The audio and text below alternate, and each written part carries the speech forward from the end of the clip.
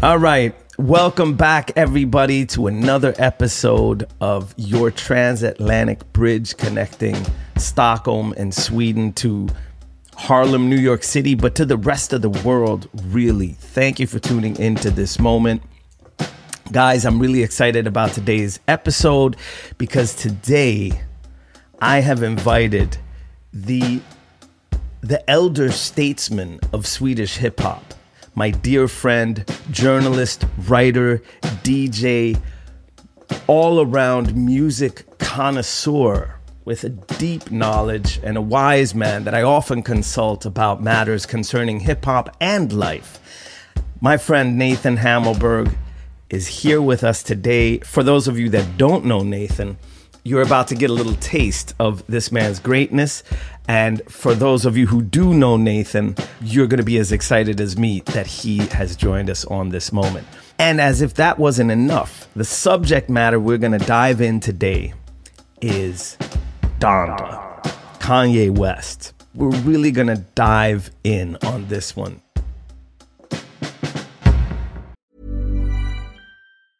Ever catch yourself eating the same flavorless dinner 3 days in a row? Dreaming of something better? Well, HelloFresh is your guilt-free dream come true, baby. It's me, Keke Palmer. Let's wake up those taste buds with hot, juicy pecan-crusted chicken or garlic butter shrimp scampi. Hello Fresh. Stop dreaming of all the delicious possibilities and dig in at HelloFresh.com. Let's get this dinner party started. This is Paige, the co-host of Giggly Squad, and I want to tell you about a company that I've been loving, Olive & June. Olive & June gives you everything that you need for a salon-quality manicure in one box. And if you break it down, it really comes out to $2 a manicure, which is absolutely insane. It's also so easy to get salon-worthy nails at home with Olive & June. The difference between how your nails used to look when you did them yourself and now with the Mani system is a complete game changer. The best thing about Olive & June, too, is it's a quick dry. Dries in about 1 minute, lasts for 5 days, and full coverage in up to 1 to 2 coats. Visit oliveandjune.com/perfectmani20 for 20% off your first system. That's oliveandjune.com/perfectmani20 for 20% off your first system.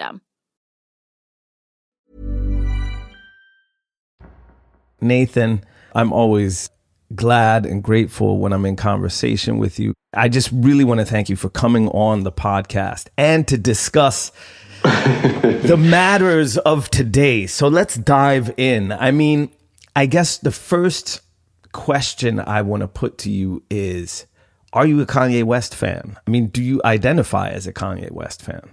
To be honest, I think when Kanye blew, it didn't come out of nowhere if one was into. If one was reading hip-hop. the liner notes, we saw him in the production credits on some of our favorite Jay-Z albums. Absolutely. Yeah, but if he was that, then it was like when he came, that was such a fresh reminder of hip hop can be innovative and could be playful and stuff. And also, I think for me, with his production, a lot of it, he was flipping soul samples in kind of a funny way. I mean, a lot of the tunes were just stuff hiding in plain sight. So I think my admiration Touch the for Sky. him, I mean, sampling Curtis like that. I think my admiration for him is mainly as a producer, really. I'm not going to put him down as an artist, but I think when in that time in his life, he was focused on that and sort of, he was trying to make the most out of other people or contribute to other people. And then he just sort of, the same creativity put him in the limelight and so magic happened. But I think today, I mean, it's more that I would love if he had a bit of a less is more attitude to production. and also, yeah.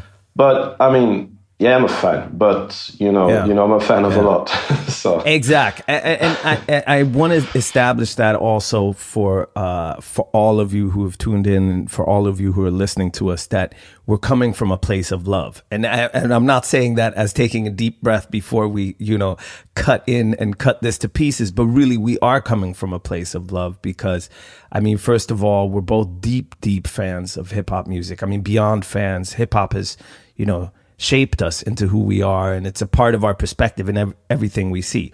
But just as you're saying, I would say, of course, I'm a big fan of Kanye West music. A lot of the songs that Kanye West has made have uplifted me, made me think, have opened my ears, heart, mind.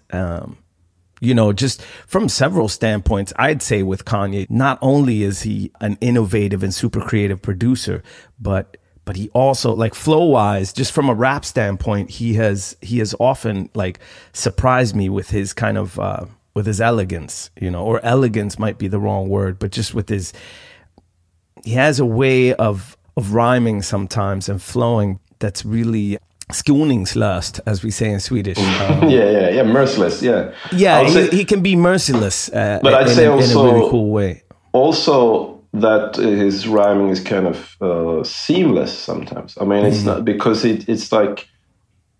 I mean, obviously there are others. For me, the bar is sort of set by Rakim, so everybody's sub-bar. Yes.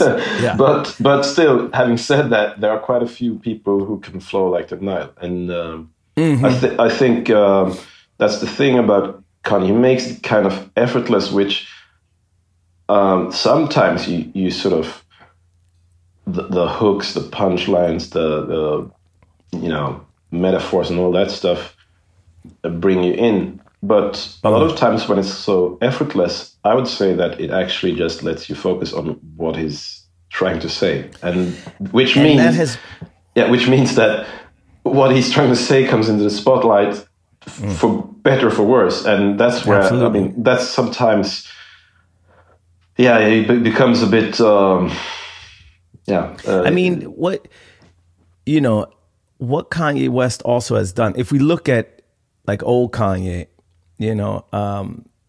College dropout Kanye, Jesus Walks, All Falls Down. There was from the outset, from when we heard him start rhyming, but also his wit.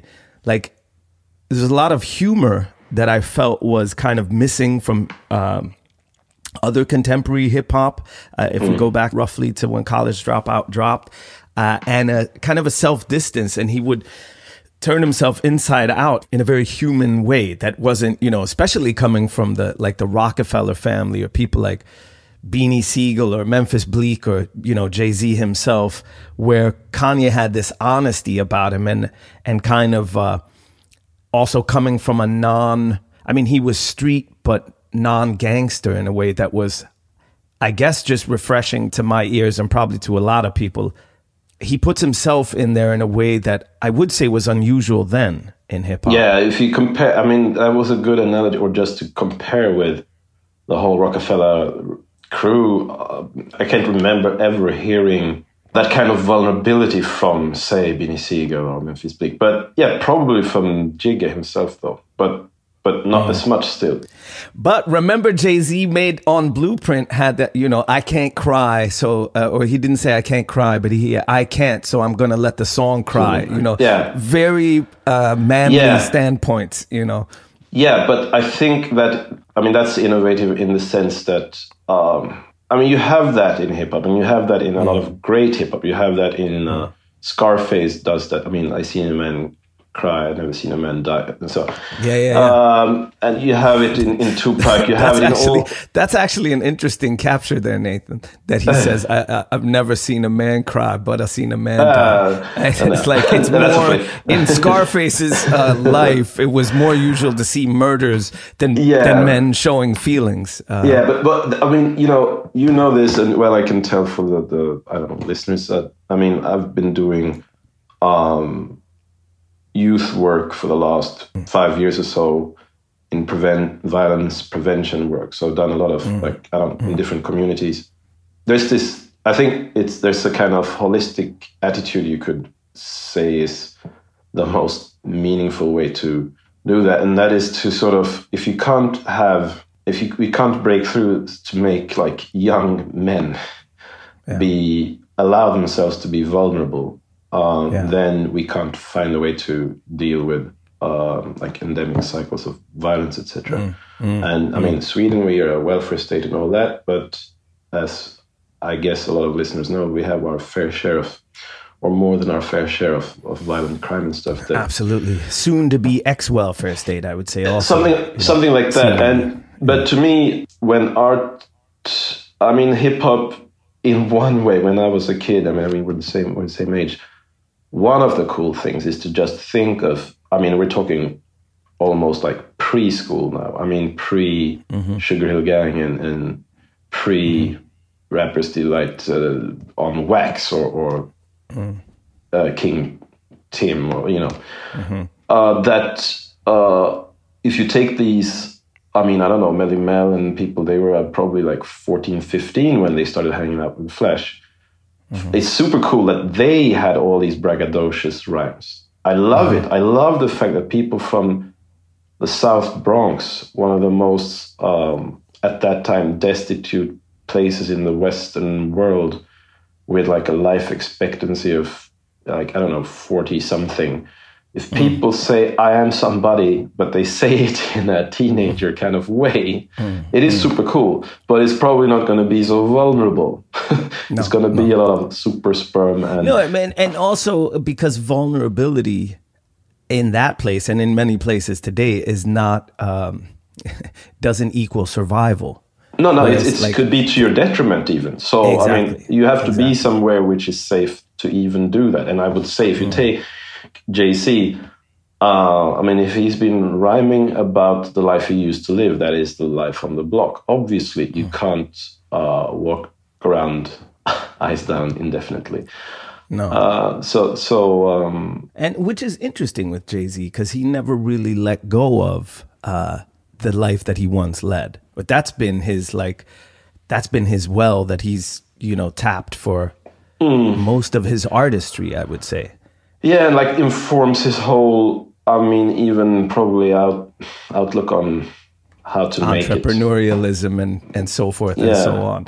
KRS-One did say that there should be 9 elements in hip hop. One of them being street entrepreneurialism. So he's definitely adhering to the old God's ways. But okay.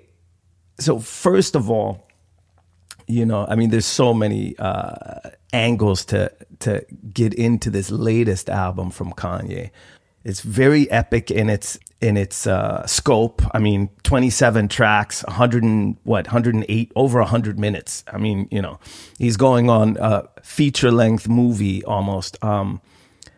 But it doesn't seem like curated or polished or toned down, or it seems a little unfinished. Right? More is more, but I don't know. Yeah, this thing that you're pointing at is probably one of the reasons why it's going to be spurring like indefinite discussion. And I mean, there are those albums. But having said it, I think, I mean, the soundscape is still pretty tight. I'm not talking about the tunes being good or not, but I think they are more or less. But it's still, for having, I don't know, I lost count, but it's like more than 10 producers. When you have that many people involved and you still get something that is sonically has some coherency to it, then that's an achievement in itself. But he does make, I mean, he makes beats like Italians cook food. Like, he doesn't use too many ingredients in the same dish. No. And that I do respect. Yeah. Totally. Just on that God Breathed track number 3, I think it was, where I kind of felt like it was this is the new Slaves Kanye. All right. And, like relentless bars, relentless and merciless. To me, it was just, and that that gave me that feeling about the album on my first listen, like the first actual track that I dug into, and I was like, this is something for me, you know, was what that beat was telling me. But there is that thing that it's you get that feeling that Kanye West is coming from not maybe a place of desperation, but like his all of this that is like beyond just looking at the music itself, the whole person of him and all his, you know, ugliness that he's for a long time been very kind of that he's worn on his sleeve in a way that's like provocative sometimes, disgusting other times, just ridiculous and silly other times. You know, this is the guy who said a few years ago that if the Bible was written today, he'd definitely be in it, you know. So blasphemous, absolutely. I don't know. He's both extremely hip hop and very unusual for hip hop, you know. Yeah, that was a thought I wanted to bring up, even if, like, is this hip hop? And yeah, it is, I guess. Yeah. But I think we have to land in that. Yeah, but I also thought that it's sort of, to some extent, it is post hip hop. I mean, in the way that, I don't know, post punk was punk rock, but punk with other means or something. Because, I mean, just like where I come from, if you like, musically, it somehow it was an emulation of like two turntables and a microphone or something. That's like hip hop to me, musically, besides the dancing and graph and like. Or let's say like this, for the past 20 years, Kanye has been one of the, or Kanye's beats, I would say, have been one of the strongest forces that have guided hip hop or, you know, shown hip hop the way sonically. Yeah. I mean, in a way that Premier and Jay Dilla did in the 90s, and Dilla definitely still does. You know, even may he forever rest in power, but, you know, Kanye West has his beats have pushed the envelope, making hip hop what it is today, or been a large contributing source to that, I would say. Yeah, I think also, I mean, when you say like imitation is the highest form of flattery, I'd say even in Sweden, up and coming producers try to. There's this like very dramatic and big soundscape that Kanye has nowadays. I'm not talking about the 2004 Kanye. But when I mean, I think there's this, we have that thing, like kind of rapping that it shifts from the introverted to the extroverted to the sort of almost pitiful themes or very almost sobbing to the extroverted and very like bombastic. And I think Kanye's contemporary sound and the sound he's had for the last, I don't know, 6 years or something, is almost analogous to that. And that has even influenced how some productions in Sweden are. I mean, absolutely. It's not like skeletal in the way that trap could be. It's more like droning synth sounds, and it's almost like strings and yeah, a very... It feels like, you know, some kind of Technicolor film, but with the sonic textures instead. Looking at it rhyme-wise, I'll say something that you may find, you know, that you may agree with or not. To me, the best verse on the entire album, that's on the actual album, I would say, to me, is the Jay Electronica verse. I was hoping you were going to say that. Well, I'm happy that we're in agreement on track number 17, Jesus Lord. Yeah. I mean, where he kind of,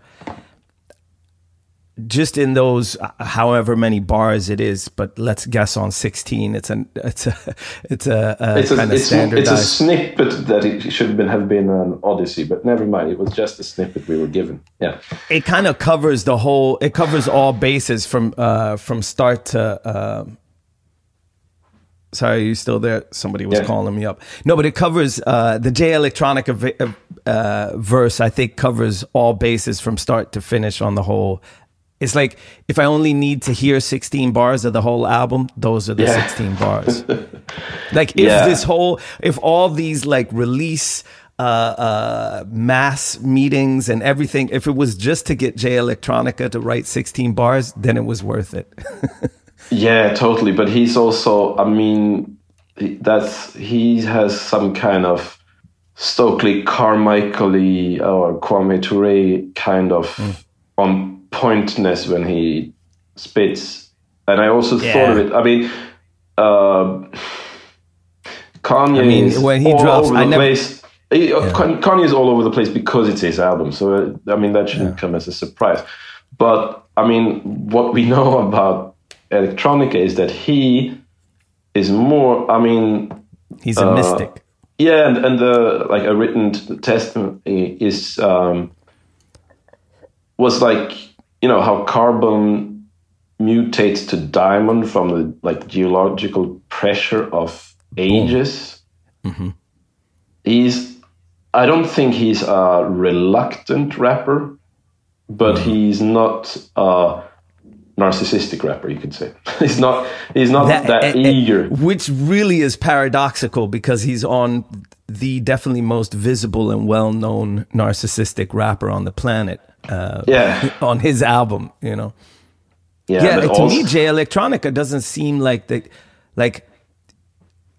it seems to me that he doesn't even have to rap. I mean, but he will do it when asked. But that is something, it's just the art is in his exhalation, is in the air he breathes. So it doesn't have to be, you know, put on record and sold. And I think also... I love when he puts it on record because I always get uplifted from hearing it. But it's kind of like the Swedish rapper Jacke, who also has this just very... rarely drops, and when he does... rarely drops, and when he does, it's like he's killing it. Yeah, it's just a natural flow where it's like, it's so kind of, you know, can we call it big rap energy or something? Like he has nothing to prove. It's so, that just makes his foundation very solid. But when he drops, I never rolled the GSXR or the R6 or the Honda, but I flew my Ducati through North America like Wakanda. Earthquakes will strike this nation for what Bush did to Rwanda, what the Clintons did to Haiti, and Downing Street did to Ghana. Yeah. That's where I'm like, okay, thank you. I think he could like sit equally well as being a minister for the Nation of Islam. And whereas Kanye is trying his best to have the authority associated with a, I don't know, Southern Baptist minister or something. And it's weird that, I mean, as much as I admire Ye's attempt to be kind of transparent with like emotional struggles and the loss of his mother and so on and so forth, when Electronica drops his verse, it's just like, so this is the the pure, the uncut truth.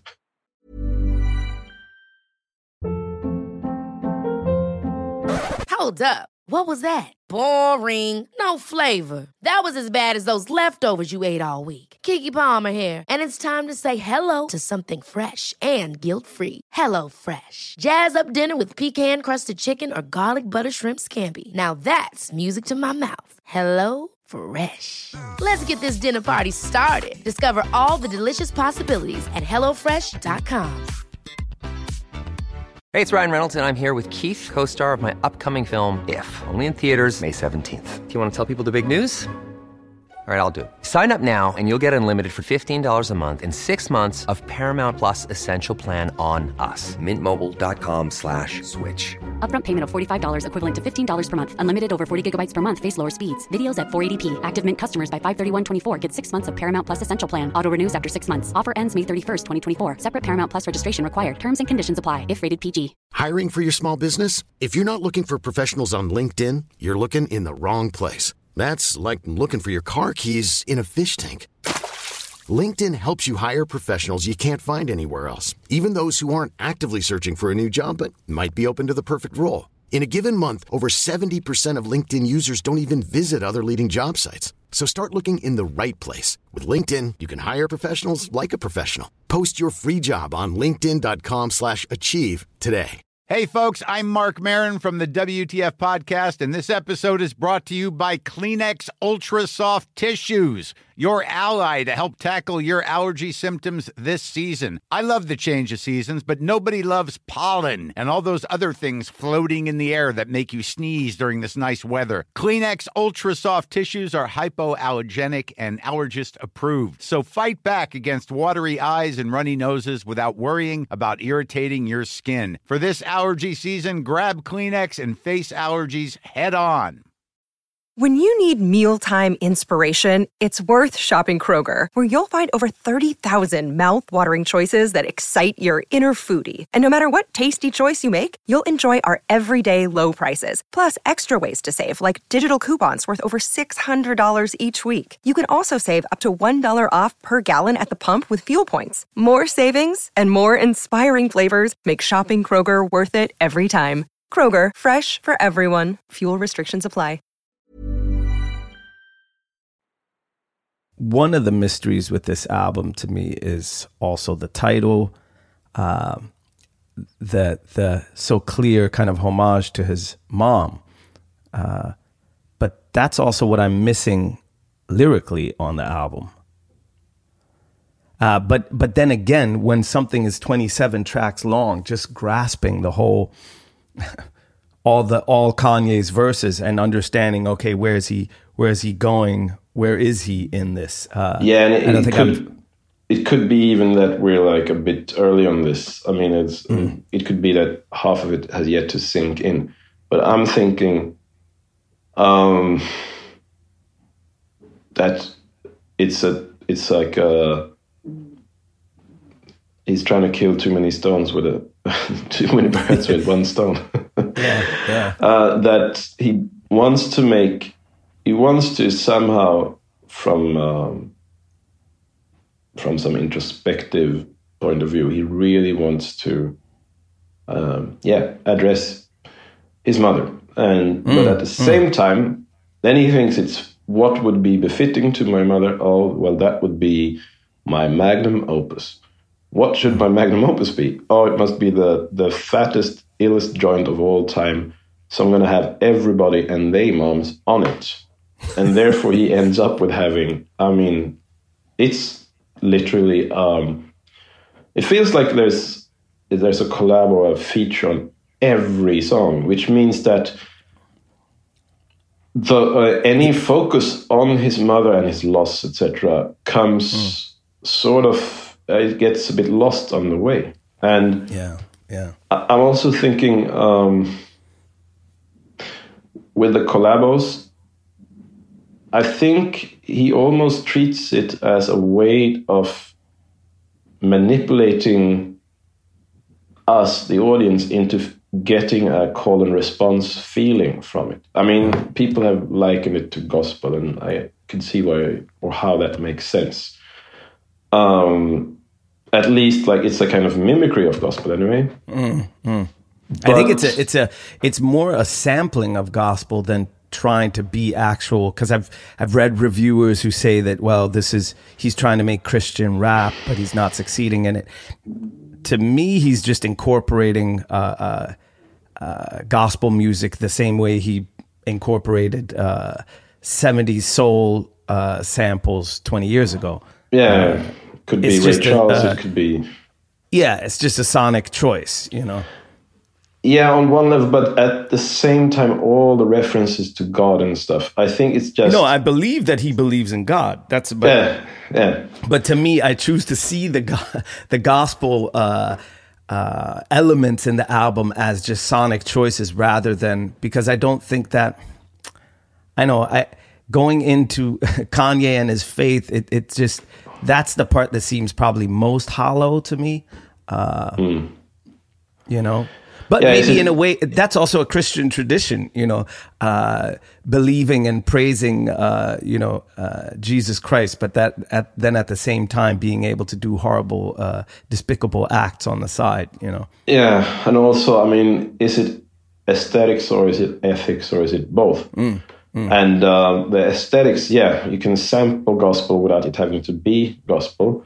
And then if your themes are as,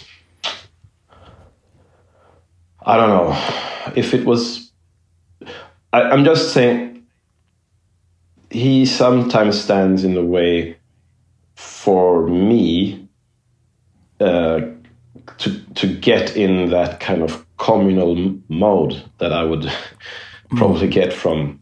I find it interesting in one way, Nathan. I don't know what your thought on this is, but where faith and especially Christianity, but also, of course, Islam being one of the maybe most commonly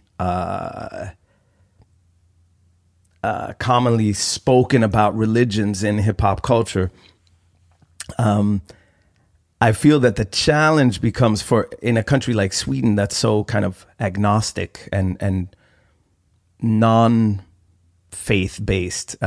It becomes a challenge, I think, to Swedish listeners to deal with that somebody's singing about Jesus and God, but at the same time standing for kind of coolness, fashion, music.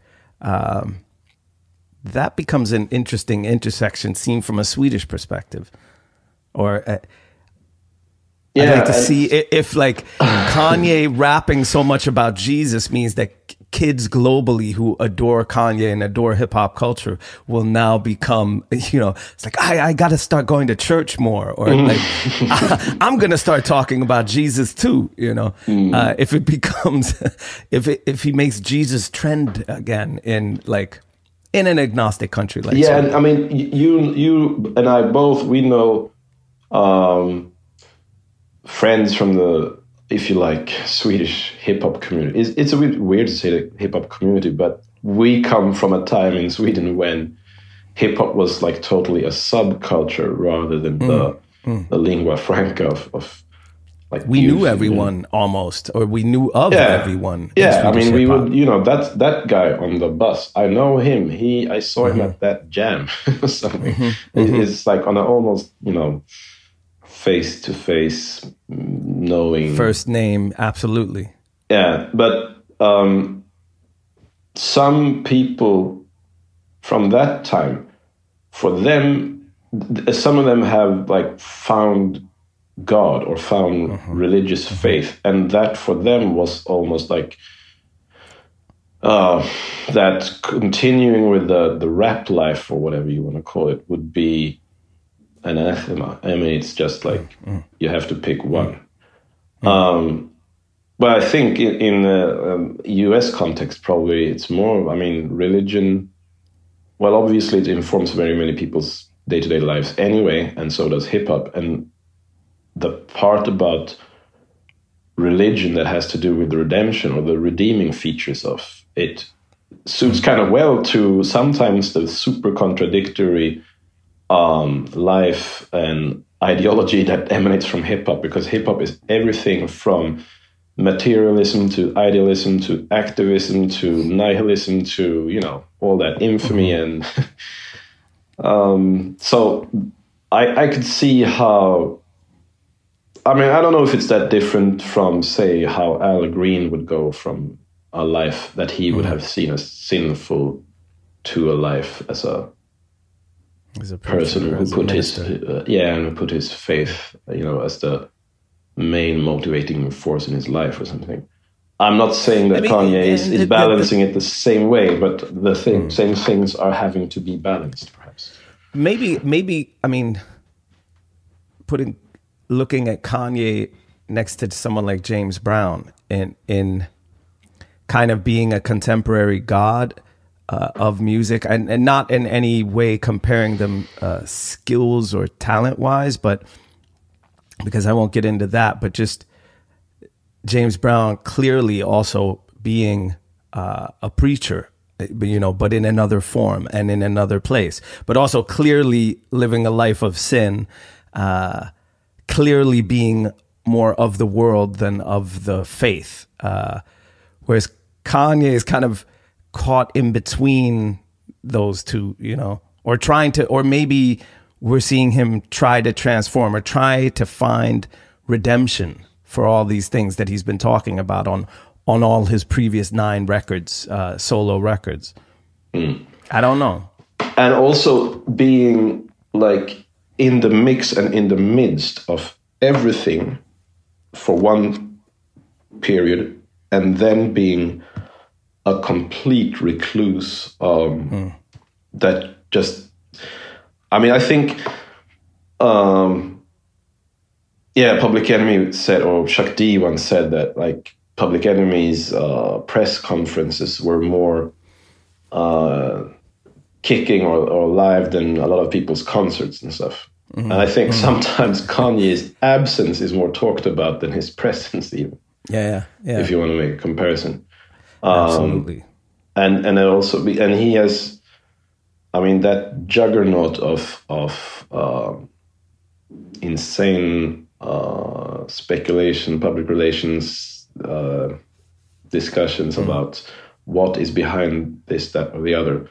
And that has probably, we've been fed breadcrumbs for more than a year about an album, and the moment it drops, it becomes like the second most download or streamed album of like all time in the history of Spotify anyway, in like a few days. And that is, so he sets the bar for himself in perhaps not so favorable way, because then if everybody's expectations reflect the amount of attention, it's kind of hard to live up to all that. That's what I mean. From a very much an outsider perspective, freeing himself from the idea of himself or the perception of himself is, it's just a clear, to me in a way, just the being of Kanye West is kind of a testimony to, like, being black can drive you crazy. And or you can go mad from it, and then being black and famous and super wealthy is not a protection from madness, but it can actually just accelerate it. Because on a kind of psychosocial comparison, I wouldn't compare Kanye to any other artist right now. I'd compare him mostly to the previous president of the United States, who I think there are a lot of similarities there as far as like the self-aggrandizement, the self-pitying, the ego-driven to the point of just absurdity, and the very kind of childlike behavior. And can I add to that? I would say as well. Or stop me. No. Yeah. No, I want to spin on this. And I would add that there were expectations that we could compare to the previous president. That, a lot of people had, Kanye, in the way that people hoped that Obama would save America. I think people had the feeling that Kanye, will you save hip-hop? And the save hip-hop idea, that's all cool in, sometime mid-last decade. Or, I'm sorry, in 2005, 2006.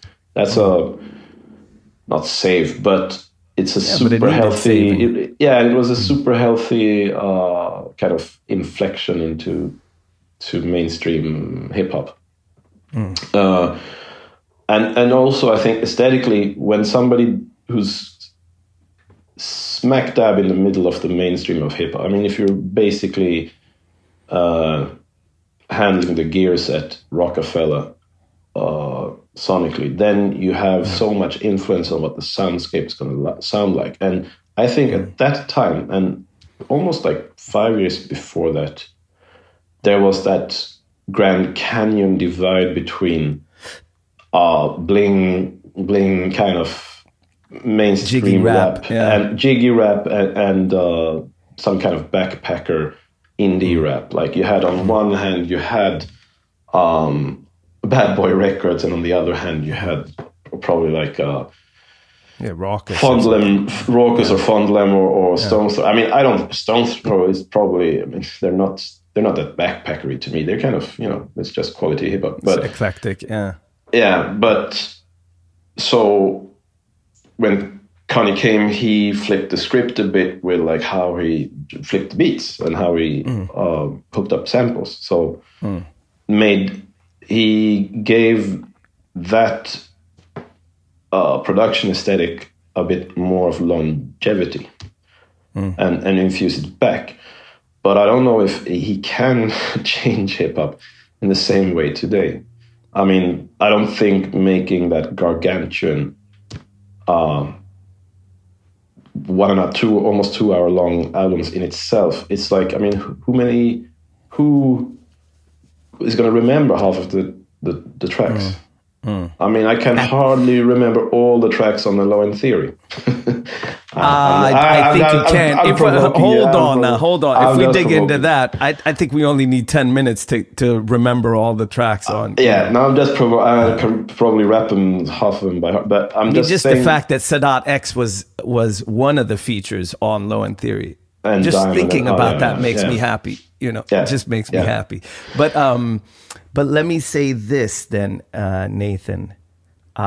It's interesting, mystifying, and bewildering, I would say, that the best verse on both Donda and Certified Lover Boy, like the best verse I've heard in the past 2 weeks is a track that wasn't on Donda, but was supposed to be on Donda, but that Drake leaked. So Andre 3000's verse on Life of the Party, I think it's one of the most beautiful rap verses that I've ever heard. It's one of the most heartfelt, open, just human reflections on a son to his mother. I mean, that kind of sums up everything that I wonder if Kanye actually would want to say to his mom, Yeah. Anyway, it sums up what Andre wants to say to Kanye's mom about his mom, which is also such a skillful and elegant and beautiful way of saying what he says. Yeah, and I think I watched this interview. It's like years old with Andre when he was talking about where he was at that time, I guess, and he was more, just as much or more into acting than he was into music. And Outkast were basically not defunct, but hiatus or something, I don't know. But he was basically speaking about that he'd given up on being a rapper or like on hip hop. Not that he had not lost faith in hip hop, but he had lost faith in him being able to be. I mean, he was talking about like to do the hip hop, you got to be hip, and I'm too old. The youth today, the young cats, they're killing it. So that's kind of how I feel, Nathan. Yeah, but you shouldn't. but you should welcome the diversity. But the point I was getting at is that I think it was perhaps from when you embrace such an insight or feeling, then that opens up to deliver something else with your music. So when Andre was like, okay, almost like I'm out, then when he gets in still, he drops the bomb. And then unfortunately it's not on the album. But I think that's the thing with, which is typical for Kanye, but it's probably just as true about Big Boy and Andre and loads of, or Jay-Z, or that a lot of rappers, they have personas that are they're so like twisted in their own personas. So even Prince couldn't like get out of the constrictions that came from his public persona. He was a recluse himself. And then when he came out, people still had, so is there going to be a like Purple Rain track on this new album? Because they were wanting more of the same. I think, okay, let's not dissect you, but you've balanced that quite well by just continually reaching out into new territories. So you don't, not let those kind of stale expectations grind you down. And I guess one part of that, but correct me if I'm wrong, comes also from like Sweden. We're at the margin. So just the demographic, the market you have to appeal to you have to reach for new markets. You have to try new means. You can't just, otherwise, I wish there was a Too Short who did the same thing over like 20 albums and all of them were slamming, but nobody's going to listen to that in Sweden. Not within hip hop in Sweden. No. So then, if you do start to experiment with like dance music, like house, or you start experiment with Caribbean music or African influences in music, and even though it's still held together somehow through rap, the artistry becomes so diverse that I think truly, I'm saying this, I'm thinking about this, but I think that's an explanation to your longevity as an artist, Thank you, be brother. Constantly reinventing yourself, and you also have took time out to do other things, and then that makes it possible to come back with a lot of like more vitality from exploring other art forms. Because there's something so innately hip hop about playfulness. Even though hip hop was, as you say, it's machismo has been a part of it since hip hop was a child. Posturing, toughness, but playfulness has also been like a fiber that runs through the culture. But I would say in the 2000s, in this new millennium, it's scarce. That's also something that I thought. When I think from now, 2021, to when I heard College Dropout, that again, there was a playfulness and a kind of wittiness and a self-distance that was like some irony and the ability to laugh at yourself. Hip-hop in its kind of 20s or in its early 30s was taking itself very seriously. And now that, now that hip-hop is nearing its 50s, a lot of its demons kind of are coming out in a way, or some pathologies are starting to show. And I will say, and we're not going to, talk too much about Drake or Certified Lover Boy, but that came out at the same time. To me, I think to me, undoubtedly, undoubtedly Donda's the more culturally important, work of the two. Whereas to me, Drake is more just a pop artist who happens to have an extremely golden flow. The guy could flow for days, but at the same time, we have these two artists that are like gods of contemporary music. Like it's like Michael and Madonna, or like Bruce, they're just like Prince, Prince. Bruce and Prince, Michael, Madonna, exactly. No, Bruce, Vito and Sal. But where was I getting at with that? But that they're two. Both albums are so ego-driven, self-aggrandizing, self-pitying. I mean, there's all this like very kind of. It's just ego-driven masculinity, But I won't argue with that. And I won't argue with that description of either of them. But to me, Ye in one corner and Drake in another. To me, that's like KRS versus Nelly. Sort of, if you like. This is very interesting because I would never otherwise compare Ye to KRS, but if that was the ring, they would inherit those trunks. And I wish, Nathan, that just one of these two guys would say even a peep about KRS, because it is a well-known fact that anybody who KRS, like if you have beef with KRS-One, your career in hip hop is basically over after that. You know, Nelly is just like the latest example of it. You know, PM Dawn were never again heard about, you know, which was also very odd. That was an odd beef in hip hop. Totally. You know, people don't even remember PM Dawn, but you know, same thing with Shan. Unfortunately, they were more, I would say, equals.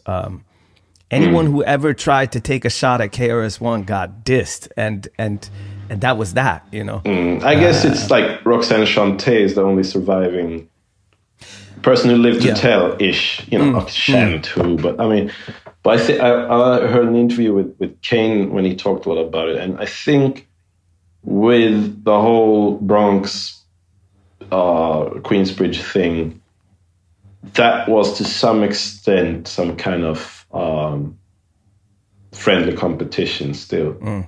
But with like Nelly, or I think today people are a bit more, you know, sensitive about it, because some of the beefs are basically seen as like attacks on hip hop even.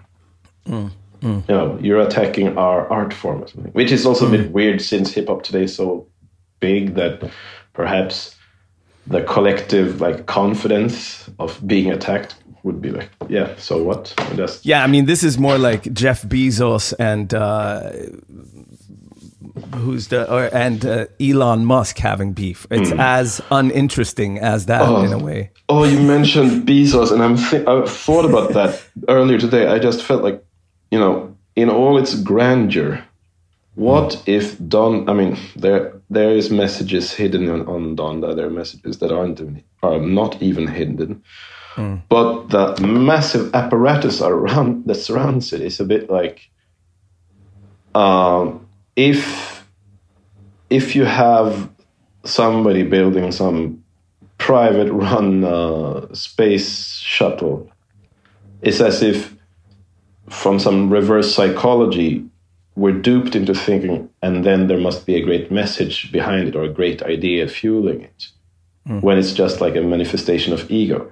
I'm not going to say that Don is a manifestation of ego only, because it's a lot of things.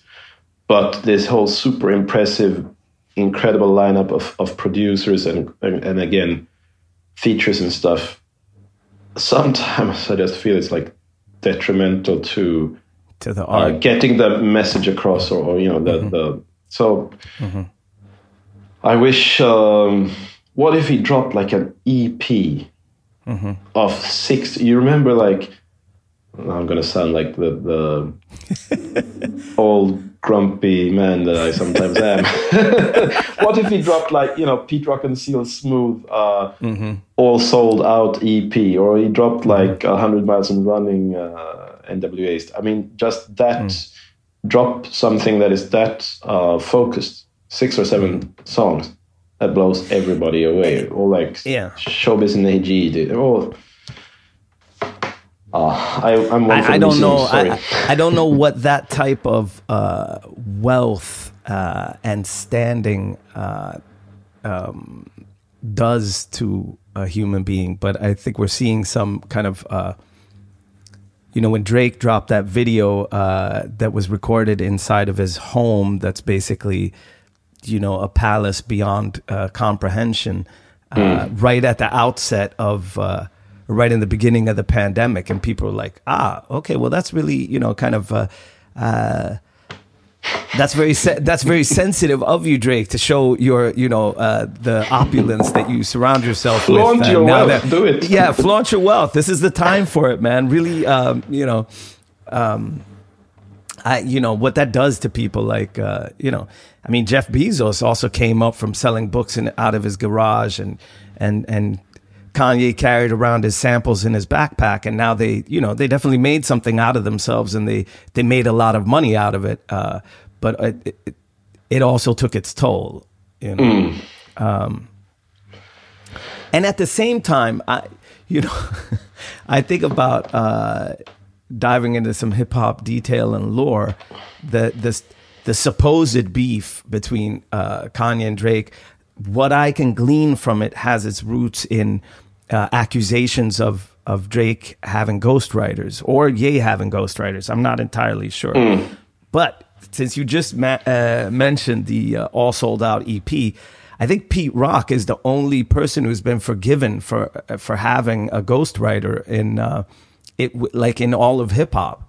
I mean, it was well known that Grand Puba wrote his verse on The Creator, and you can really tell too. But like nobody minded because Pete Rock made the dopest beats, and and Grand Puba, he chose a good ghostwriter. You know? But if he would have Ice Cube's Dre, stick to producing. If he would have said that to Pete Rock, everybody would still be okay. This is one of the gods of hip hop, so it doesn't matter. Exactly. And for Dre, like we always knew that he had ghostwriters, but I've never listened to Dre as a rapper, even when he's rapping. No. It's just, but the beats alone, or him kind of as the CEO of the beat making squad that was making Dr. Dre's beats, was just very good at his job. But the one thing that rings a bit hollow to me about those accusations towards Ye is that his rhymes are a bit too good on average for me to really grasp why he would need like a ghostwriter. You know what I'm saying? I mean, and besides, if he was subpar and all of a sudden had like some outstanding rhymes, then that would seem like kind of, whoa, this is fishy. But his raps usually are kind of good. They're good, not kind of, they're exactly. good. So why would he, I mean, it doesn't really make sense. It's like if somebody would have, he's not Rakim, he's not Guru, he's not Ghostface, but he's not. Yeah, he holds his own. He's own. Yeah, exactly. I mean, so it wouldn't really make sense. But whereas, I don't know, Drake has a kind of flow, but I don't know about the rhymes per se. If they're I can't even get into Drake's subject matter. It's just too much for me, and I think that's what's become really obvious with the release of yet another Drake record, which contains a lot of catchy melodies and some really dope 40 beats and some dope Drake rhymes. But at the same time, I've never really nothing that Drake has, no Drake lyric has like stuck in my head. But he's made some dope songs. I mean, 0 to 100, Started from the Bottom, or God's Plan, which is one of my favorite tracks, but it's not, the lyrics never really stick. I mean, it's not carried by the rhymes. It's not. No. It's not that makes it. But it's also, I mean, so many times when I've been DJing the last 15 years, I mean, I've really, to some extent, drifted a bit from DJing hip hop. I mean, I've never given up on it. I've always been spinning hip hop in the sun. Don't ever give up, Nate. No. But when that happens, I'm going to give up on life. But the thing is, it's more like I think to me, hip hop is almost like an attitude. So it's a way of seeing the world. Yeah, and it's like assembling your shit. I mean, it could be the beats, but it could be the sketches in your black book. It could be the rhymes on your rhyme pages. It could be your ideas for sampling, but it could also just be how am I going to knock the world out with this DJ set? How am I going to amass all this stuff and hook it up in an ingenious way? So, I mean, for me, it could just be like Kenyan version of Soukous music, and mix that with some Jamaican soul covers and lift the drums from that, and drop those bombs. It doesn't have to be, so formulaic. But I will say, we could be grateful to Donda for giving us that Jay Elect verse and a lot of dope beats and a lot more memorable rhymes. I mean, the Griselda feature on "Keep My Spirit Alive" was really, really dope, and the beat too. I mean, there's a lot of good moments on the album, but it's too much. I had to directly just make a playlist, put in my 10 favorite tracks, and that was that. I can't, Like a hip hop DJ. But it's always been like that with when people would drop double CDs and Prince dropping triple CDs and stuff. That the maximalist approach is just, it's a lot to take in, you know. I don't know if you played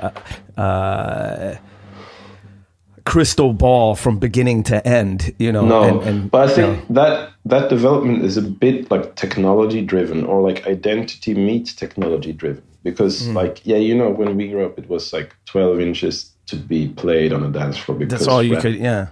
Because rap didn't get any airplay anyway, unless it was like underground or college radio or something. But and then what we call the golden era is basically the time when hip hop got the level of acceptance that full length albums came to dominate, and basically that it was commercially available for more than people who would buy 12 inches. And then come the internet as the main source for music. I think it sort of diverts into two ways. On the one hand, people drop singles all the time. I mean, you've done it yourself. Like drop a digital release, 1 or 2 or 3 tracks, which is just enough for people's like attention deficit problems or whatever to deal with. Or people drop these insane magnum opus 2-3 CD equivalents.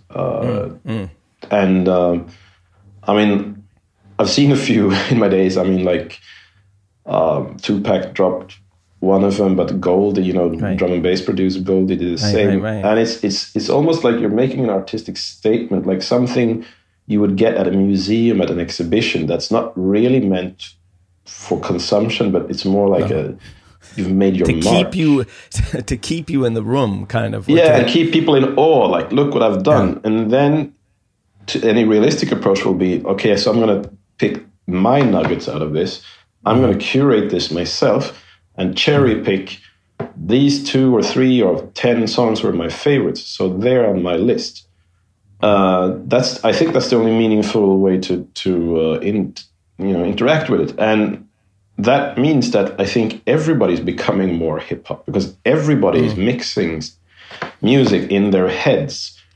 Everybody's natural everybody's natural, everybody's natural way to consume music is, I mean, think of the Herbie Hancock Rocket video.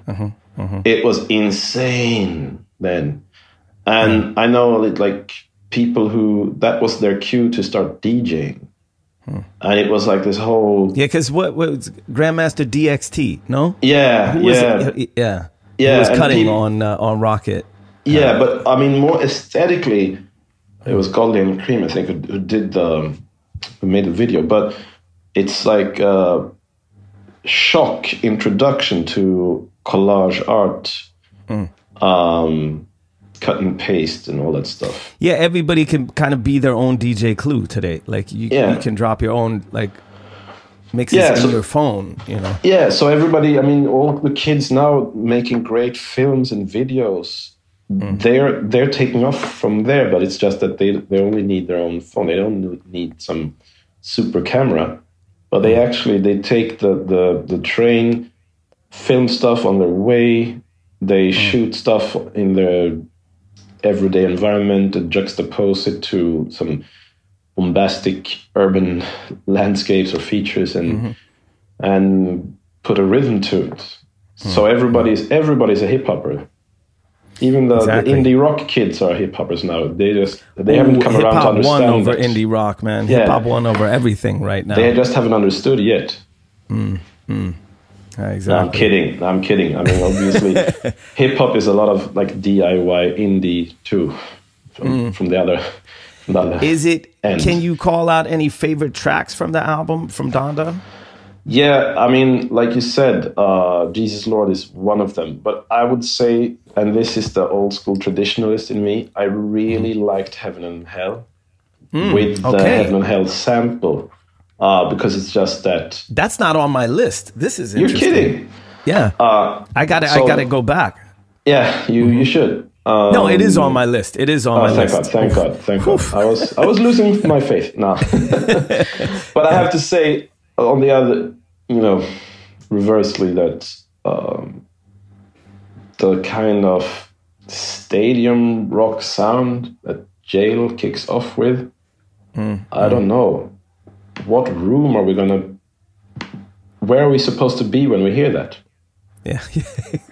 I mean, if you think rap is at a party or at a club or on a dance floor or in your Jeep, I hear you. Or the Jail track is kind of tired. I mean, to me, the album starts with God Breathed. It's just the Jigga feature on Jail, and that's the nice thing. Yeah, but that's the nice thing about that track. That's the only reason I my friend go back Mander. I think you know Mander. Yeah, absolutely. Yeah, I know who he is. Yeah. Okay. Yeah. Well, he's a friend of mine. He used to do like a lot of posters for my friend Linus and my club at Bring the Noise.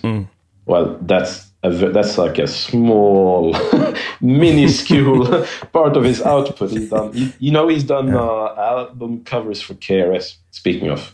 Wow, the legend. I did not know that. So he's done some legendary stuff. But he's done a lot of skateboard art and stuff too. But anyway, he used to say that I love rap, I love metal, but I don't like rap metal, and I get a rap metal feeling of Jail. Yeah, from that guitar there on Jail. Yeah, and I mean, and having said that, there is obviously some nice rock rap collabos. Not only good, there's some great ones even. There are.